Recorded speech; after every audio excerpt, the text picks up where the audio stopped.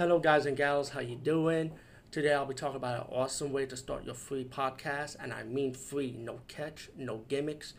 It's totally free, easy to edit, easy to record, and easy to promote and monetize your podcast. It's called Anchor.fm, and I highly recommend you guys and gals check it out and start your own podcast and let your voice be heard. And also, don't forget to listen to Wild Dog Podcast and tell them that I sent you and that you hear it from me. So you get more people to join Anchor.fm. You will not be disappointed because they will also put your podcast in other platforms and then make it very, very much easier for you. Have a great day, everybody. Hey guys and gals, how you doing? Today I'll be talking about a movie called The Haunting of LLorona, and yes, another Lorena movie. I mean, this ghostly figure is getting to be like a franchise now, with different movie companies and different directors taking on a take of this urban legend myth of LLorona, the crying woman, the weeping woman, the woman that will take your kids and kill them pretty much and drown in water. And like I say, I seen so many of this. I know I said in my last review with another Lorena movie, and maybe another one. But the one that went to the movie theater, the one from James Wan, his universe pretty much, I actually liked it, that one, man. I actually found myself enjoying that one. And there been a couple of them I did enjoy. I ain't gonna lie to you, you know. This one, The Hunter Lorena, I mean, this movie's not gonna be for everybody. Maybe with me, I'm a minority in this one because, like I said, I've seen a lot of these Lorena movies. And like I said, there've been good ones, there've been bad ones, and there've been ones that are not so perfect, not so, they'll be like a decent watch. This one is really more talking. It does have a horror elements to it. And the Lorena in this one is kind of cheesy looking, but it's old school makeup effect of this old woman, you could tell. I could be wrong, but it's to be look like an older woman that's playing Lorena. And she's mysteriously killing people out of nowhere, like out of the bloom, like damn. Going after some mixed bags of victims.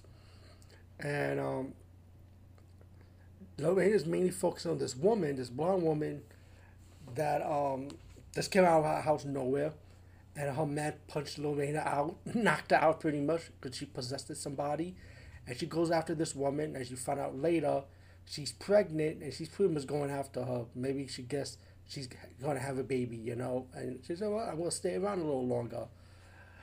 In between this movie, before the Lorena scene, later on, this blonde woman, this homeless woman, they save her from an attempted attack on the lady. So this homeless woman saved her, and the homeless woman was played by this actress. I had to go to IMDb on this one, Diana Acevedo. And the reason why I'm going to talk about her is because she's the reason why I decided to stick to this movie from beginning to end. Because this woman is a really, really good actress. I was captivated by her. I just like her energy, her spunk, as playing the strong homeless woman character that's willing to help this woman that was nice enough to let her in her home and try to find a way to stop the haunting and stop this Lorena by going to a priest that she knows of. And the movie does lead up to an exorcism scene, which is so cheesy. But again, Diana Shido, who plays the character Tiffany in this movie, just to me, she's the one that stood out from this whole movie, And no disrespect to the actors and actresses, they play their part. The director, he did the best he could, with this movie.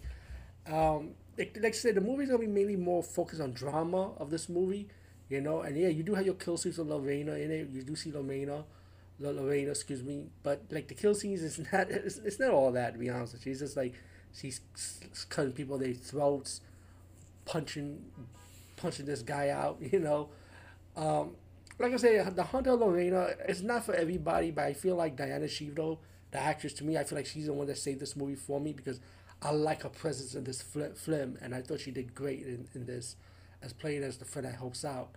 Once we get to the ending, I felt like it's a little too much. I mean, why do we have to have a little cliffhanger ending like that? We don't need that in all horror movies. I mean, come on. But either way, try and error. Like I said, I'm an only minority. But the one actress that saved this movie was the one that got me going to see this film in full force. But check it out. It's not for everybody, but you can see it for free on Tubi TV, by the way. So let me mention that. Peace out and see you later, guys and gals.